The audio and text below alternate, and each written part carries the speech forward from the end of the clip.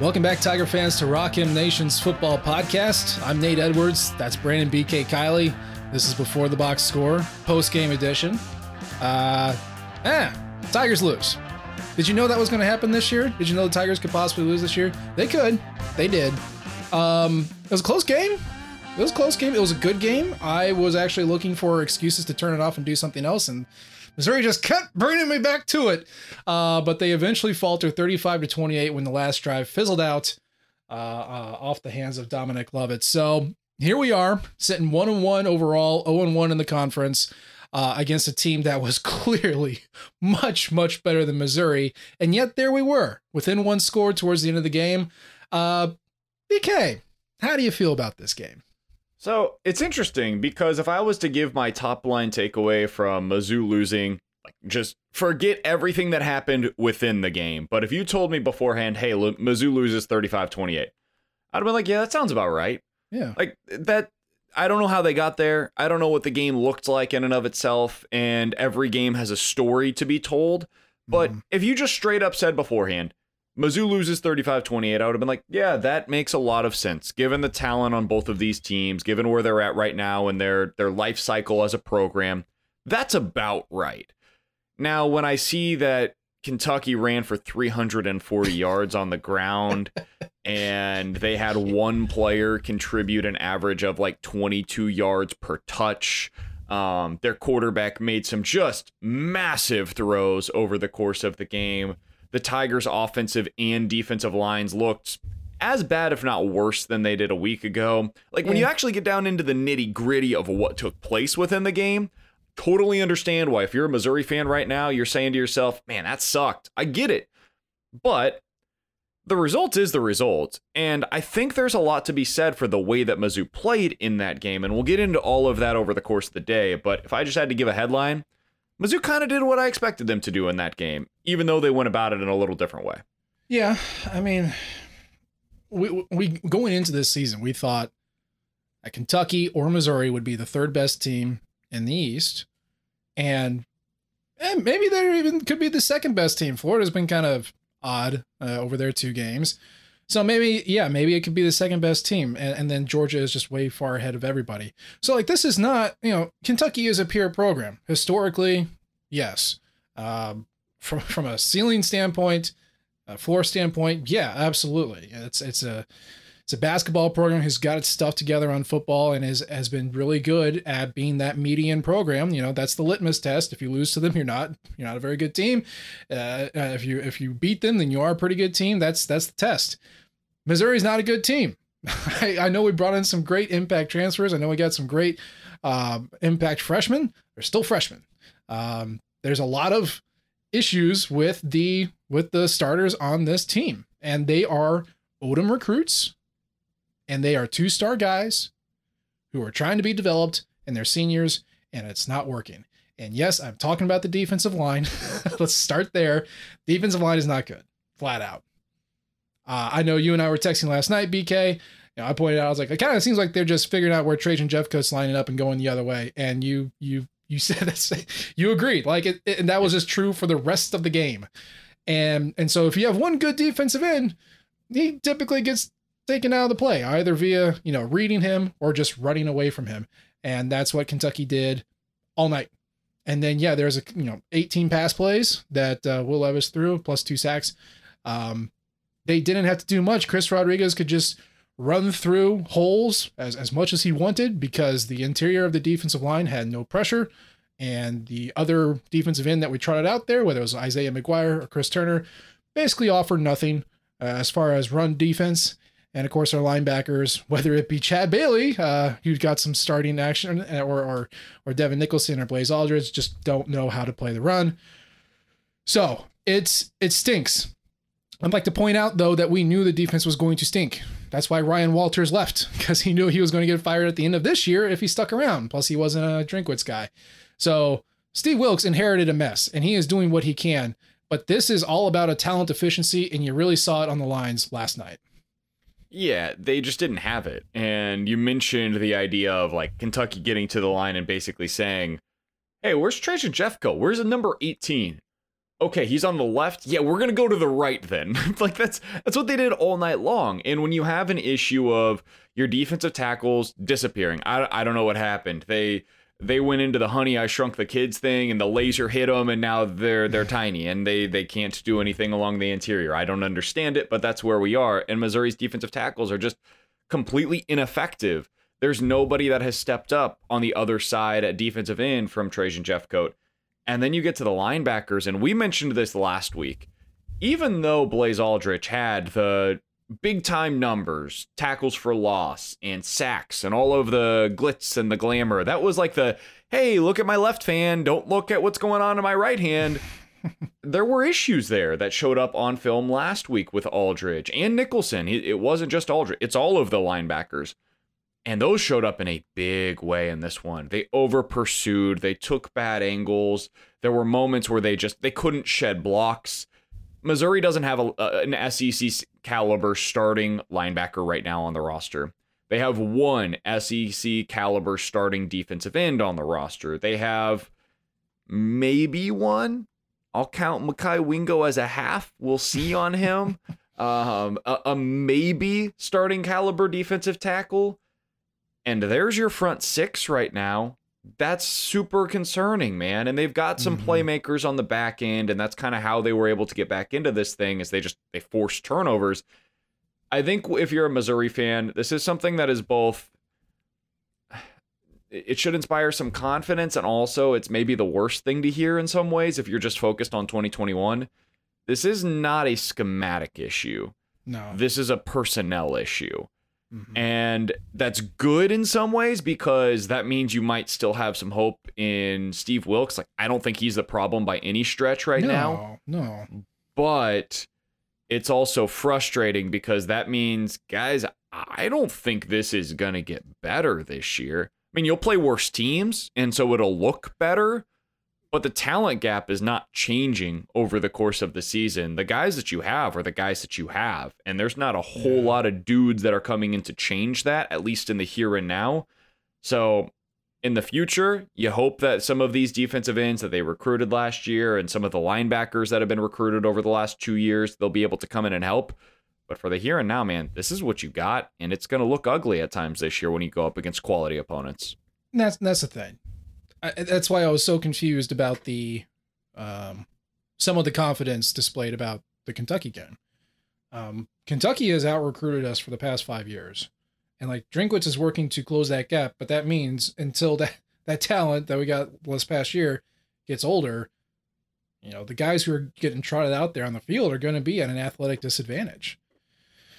Now, we still have Vanderbilt on the schedule. There's still North Texas on the schedule. SEMO's on the schedule, right? South Carolina is on the schedule. Like, we're not saying like, like you said, like these guys are going to suck every game. But when you're going up against a line like Kentucky's, and really even Tennessee, I mean, Tennessee recruits really well. They're not super good, but the athleticism is there. Like when you go up against quality like that, you don't expect to win. Like that's not how it works. I mean, you might get a couple wins. I'm talking like in-game wins, play to play or, you know, drive to drive. And credit to Drinkwitz, he's been able to scheme around that. He knew, hey, guess what? We're not going to be opening holes at all. We're doing tight end passing game. We're getting Beatty involved in the passing game. We're going to hit these quick passes, which is what I called for in the preview, and just like keep the pass rush at bay and then run when they're starting to kind of get on their heels there. Like Drinkwitz is smart enough to scheme around the weaknesses. But just because you're scheming around the weaknesses doesn't mean it's always going to work. And especially when you have to go on long drives, 10, 11, 12 play drives, something can go wrong. So until you get that talent that he has recruited on the field, this is how it's going to be when you go up against programs like this. Mekhi Wingo still looks good. I wish Kyron Montgomery could be out there. You know, like I wish, I don't know, from the linebacker standpoint, there really is nobody. There is nobody on there that can fill in the spot. So it's going to be Blaze and it's going to be Devin. And wow, that's only 2 guys on the defense, but they are just a liability against the run. Central Michigan, when they were running the ball, I talked about this in Beyond the Box Score. They ran the ball at a 48% success rate.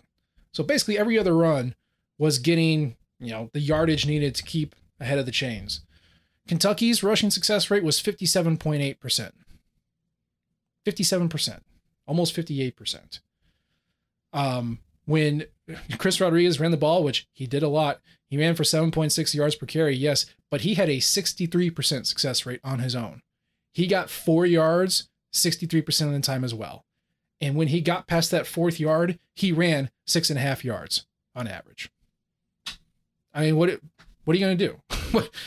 you need someone to step up to stop that, and there was no one there to stop it. The linebackers were out of position because the defensive line couldn't make a play. So this is what's going to happen when you play a team like this.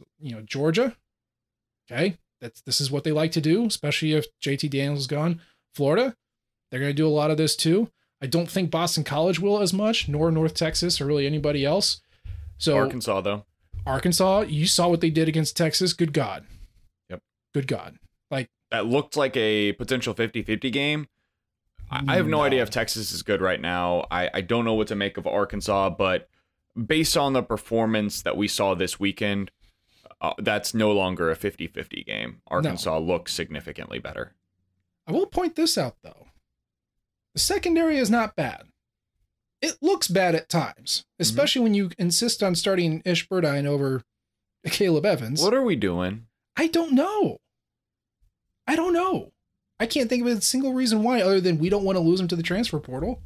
I mean, at the end of the game, Burdine finished with like 13 snaps, and he was clearly he was like the 4th corner on the depth chart at the end of the game. But he started the game, and he was in there for, I think, the entire first series, and then basically barely saw the field the rest of the game. I just don't understand it, man. It doesn't make sense to me. Caleb Evans is clearly the best cornerback on this roster. And I think Ennis Rakestraw is good. I haven't seen a lot to suggest that he is actually good, but I think he's pretty good. Yeah. Allie Green has shown in the past that he's been good. I haven't seen a ton of it this year, but I've seen in the past that he's been a successful cornerback, even against Power 5 teams. So I want to see more of those guys. Last week, I gave a ton of credit to Chris Abrams-Drain because he was awesome. This week, less so. I'll just leave it at that. But they do. They've got options at the back end. It's not perfect, but they've got real options. And that's just at corner. At safety, they've got some dudes. Dude, yeah. Jalen Carlise is Josh Bledsoe, Will Franklin, incarnate so far. When he was out for the first half against Central Michigan, they felt it. I don't know, disrespect to Jelani Williams, but Carlise is good enough to cover up the issues at linebacker and defensive line, or at least mitigate the pain. He got the interception and he forced the fumble. Mm-hmm. Two of the biggest plays of the game that kept Missouri in the game were him. And yeah, I know Abrams-Drain wasn't super good. He's not really much of a run-stopping corner. That's not really his bag. And I know he got burned on the one Wan'Dale Robinson catch. Otherwise, you put Cat out there for pass coverage. You need someone else in there to stop the run, and Kentucky ran it a lot, so it didn't look super good. But I know Chris Abrams-Drain didn't have the greatest game, but I'm not concerned about his pass defense, which is what you're really looking for him to do. He had a couple of moments where it didn't look great, but in general, that's going to happen against a lot of teams that Kentucky plays this year because Wan'Dale Robinson is awesome. and he's just going to beat a lot of dudes. He finished that game, like I said earlier, with more than 20 yards per touch. Mizzou needs that guy. That's what Missouri's missing offensively right now. He's a playmaker that he erases mistakes offensively. Mm-hmm. You're in a bad play, your quarterback needs an outlet, you throw it to him for 5 yards and he gets you 20 on the ground. It's kind of what we thought Mookie Cooper might be. I don't think Mookie's healthy right now. I think that's becoming increasingly clear as we watch more. We thought there was a chance that Dominic Lovett could be that guy. I told you whenever he committed, I didn't think he was ready. I thought he was going to be a good player. He's got all the talent in the world, but his high school film was basically him running go routes. Yeah. And that just doesn't work in the SEC. It doesn't work against this level. Teams are going to figure that out, and they're going to say, okay, yeah, I'm just not going to let you beat me deep. And so far, that's kind of all he's doing. He's just running slants and goes and drags, and that's not enough. You're going to need to expand your route tree to be able to succeed. So anyways, long version short, as we're talking about Mizzou's pass defense, I also kind of wanted to bring up their pass catchers. They just don't have a lot of playmakers right now offensively still. And the tight end passing game worked in this game in particular, but Keke Chisholm was really the only guy out there that was consistently making plays for Mizzou offensively, other than Tyler Beatty, and we'll get to him. But it was really just Keke Chisholm that I trusted to make plays. Yeah, I mean, Towski Dove found a couple holes in the zone here and there. And by the way, Keke only made one. Like it was the big play that he made. Yeah, when he kind of boxed out the guy and drew pass interference, and yeah, that was great. But yeah, he's not. He also had the big drop right on third down, and it's like, okay. So, I mean, yeah, the receiving core, guess what? Didn't magically get better just because we added Mookie Cooper and Dominic Lovett. Mookie hasn't played in 2 years, and of course now he's injured, and then Dominic Lovett is a freshman. You can't expect much out of him. It's a build, right? This goes back to the overall theme you talked about in your piece today. I think you and I have talked about it before. This is a process. This is a very long process. You don't just get to skip steps 4, 5, and 6 and beat Kentucky, who has their program installed, their culture installed. This is what we're going to do. They have it rolling. You don't just beat that team, 10 times out of 10, just because you have an M on your helmet and they have a K. Okay. So this takes a while. There's a lot of promise. There's a lot of talent. It's just got to get there. And so the receiving core certainly isn't there. Towski Dove, he's zone busting kind of guy. Keke Chisholm, big play here and there. Dominic Lovett needs to develop. I was surprised Barrett Bannister really wasn't on the field until the last drive. And that's your first down maker. If you started trying him out, put him out there more, I wouldn't be mad. Would you? I'm fine with it. I mean, why not, right? At this point, it's just about finding guys that can go out there and make plays. And there was a moment last year where it became, okay, Nico Hay, he catches the football. Let's get him on the field. Towski Dove, he catches the football. Okay, throw him out there. And then you would have Barrett Bannister out there in the slot, and it wasn't super dynamic. Nobody's going to be terrified, and their corners aren't going to start running backwards at the snap of the ball because they're scared of getting beat deep. But sometimes it's okay to just have dudes that are out there that block their asses off, that end up catching the football when it's thrown to them, and they bump that success rate that you talk so much about. On 1st and 10, get 5 yards. On 3rd and 6, get 5 yards. On 3rd and 3, catch that 4-yard in-breaking route and drop down in front of the down markers. That way you can live to fight another set of downs. Right now, Missouri hasn't been doing that consistently. There are moments when they do. There are drives when it looks great. And then the next drive they get out there and it's a drop and a route that was cut a little bit short and a pretty well thrown ball that would have required a good play by the receiver that doesn't quite get made. And then you're off the field and we're talking about a punt to the opponent, and that's where we are right now. I thought Connor Bazelak played pretty well. I didn't think it was perfect, but I thought he played pretty well, all things considered. And he did some things on the ground that I loved to see. Yeah. That is something that he needs to be able to do for this team to reach their full potential. But the offense was just, it was solid. It was okay. It was kind of what I expected it to be. They weren't really the problem in that game so much as the defense was. No, they were not. Now, the problem is just a lack of depth. Certainly in the receivers, definitely in the running backs. I mean, God, Elijah Young's usage rate was not good. Once again, very, very low. But again, you were down 14 basically from the jump. And yeah, you can mess around and get some younger guys in there to, try and make plays and get some experience and all that stuff. But you're also trying to play to win, especially when you're only, second game of the year and against a division foe. You aren't trying to win the game. And, if Eli Drinkwitz thinks these guys that he's trying out are the ones that are going to give him the best chance to win football games, and those are the guys that are going to see the field, that's fine. I'm not opposed to that. You're starting to see, all right, well, we're not, again, reiteration, we're not there yet. And there's just not a lot of options. The tight end passing game is there for defenses that are overlooking it. Tyler Beatty can be used in any way that you want. Running the ball, catching the ball. Did you see? He is going to be the only Missouri Tiger, knock wood, things stay healthy, to have over 1,000 yards rushing and 1,000 yards passing in a career. Did you see that? Yeah, which is kind of wild because I would have assumed that there had to be somebody, but you think about it, it makes some sense. I mean, it's hard to do that. It's hard to be such a dual threat at this level. There's not a lot of running backs that can do what Tyler Beatty does, and that's what makes him so unique. And it's also what's going to make him so intriguing to NFL teams next year. Mm-hmm. Man, this dude is making himself a lot of money right now. Yeah. I mean, he is. This is what a third round NFL draft pick at the running back position looks like, or a second round NFL draft pick at the running back position looks like. So far this year, he leads all of college football with 392 yards from scrimmage. He's the first Missouri player in at least the last 2 decades to have at least 100 rushing yards and 100 receiving yards in the first 2 games of the season. I mean, what we're watching is quite literally unprecedented by Missouri running backs, by Missouri anything. And we mentioned all offseason, hey, the comp for him is probably Nyheim Hines, because Nyheim Hines was the running back at NC State that Eli Drinkwitz had that went from pass catching, jack of all trades type of running back to in his junior season, oh, this dude's a bell cow now. Okay, cool. That's fun to watch. And Hines had 1,250 yards from scrimmage in his junior year.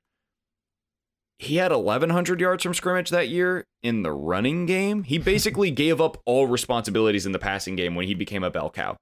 That's the opposite of what's happening right now with Beatty.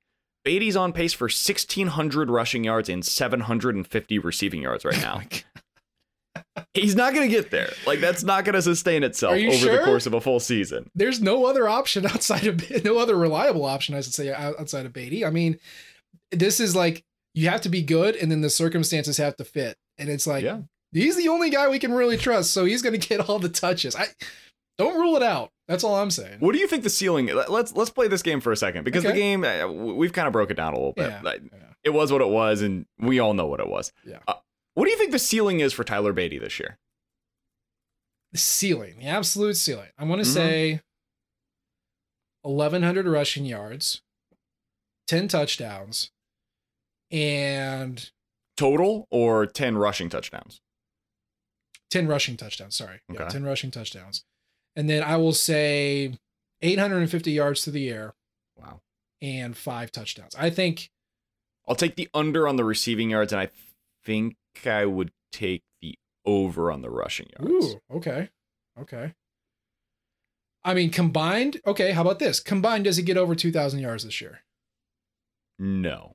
Okay. I think he ends up with around 1,500 in the 12-game season. I'm talking about regular season. Okay, yeah. And assuming health, if we assume health and in the regular season, I think he gets right around 1,500 yards from scrimmage, which would be an unbelievable season, by the way. Absolutely incredible.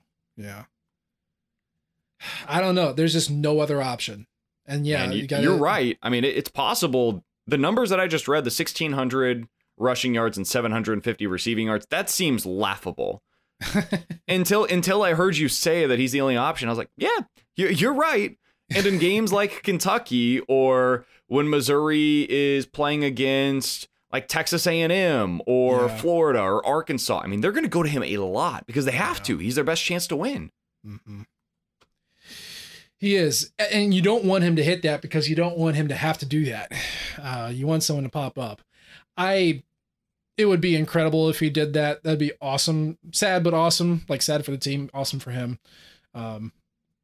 So I'm a little mixed on whether I want to see that or not. But point is, he is the best player on this team by far. And I don't know what's going to happen now. Obviously, Connor Bazelak took a hit towards the end of I guess he got hurt earlier in the game, and then it started acting up towards the end of the game. I don't know if he sees the field against SEMO. You like to think you don't need him, but you also don't want to assume anything with the team that we're currently at. You don't want to overlook anybody. You certainly can't afford to overlook anybody. So I don't know how much the ones are going to play this week. But for Bazelak's health, for Beatty's health long term, I would expect not a lot of usage for those guys. So maybe the rate that you're talking about, we're not going to see. But yeah, it was just,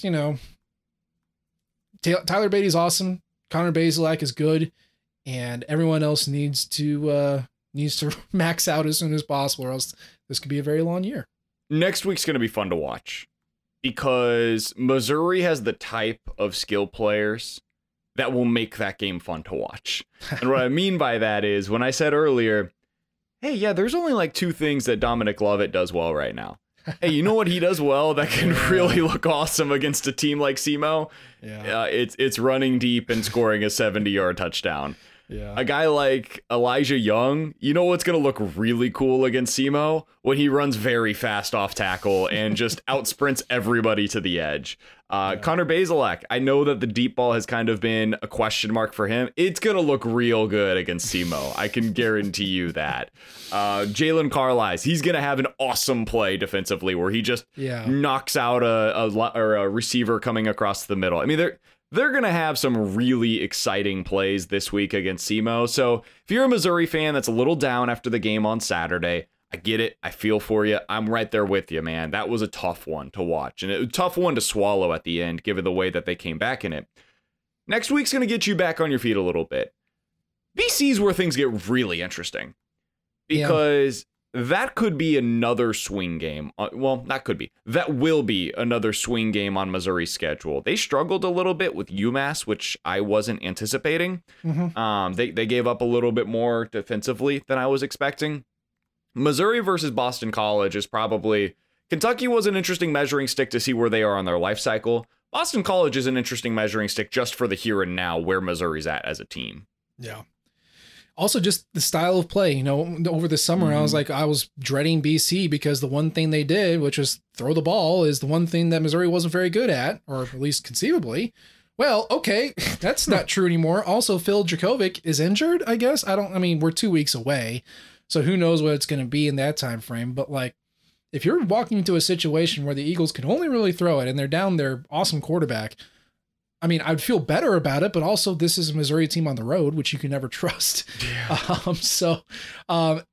I think I am feeling, I'm going to say it out loud. Oh my God. I'm feeling better about BC as time goes on. Let's see what happens this week for both teams before we get there. But that is going to be a really interesting game.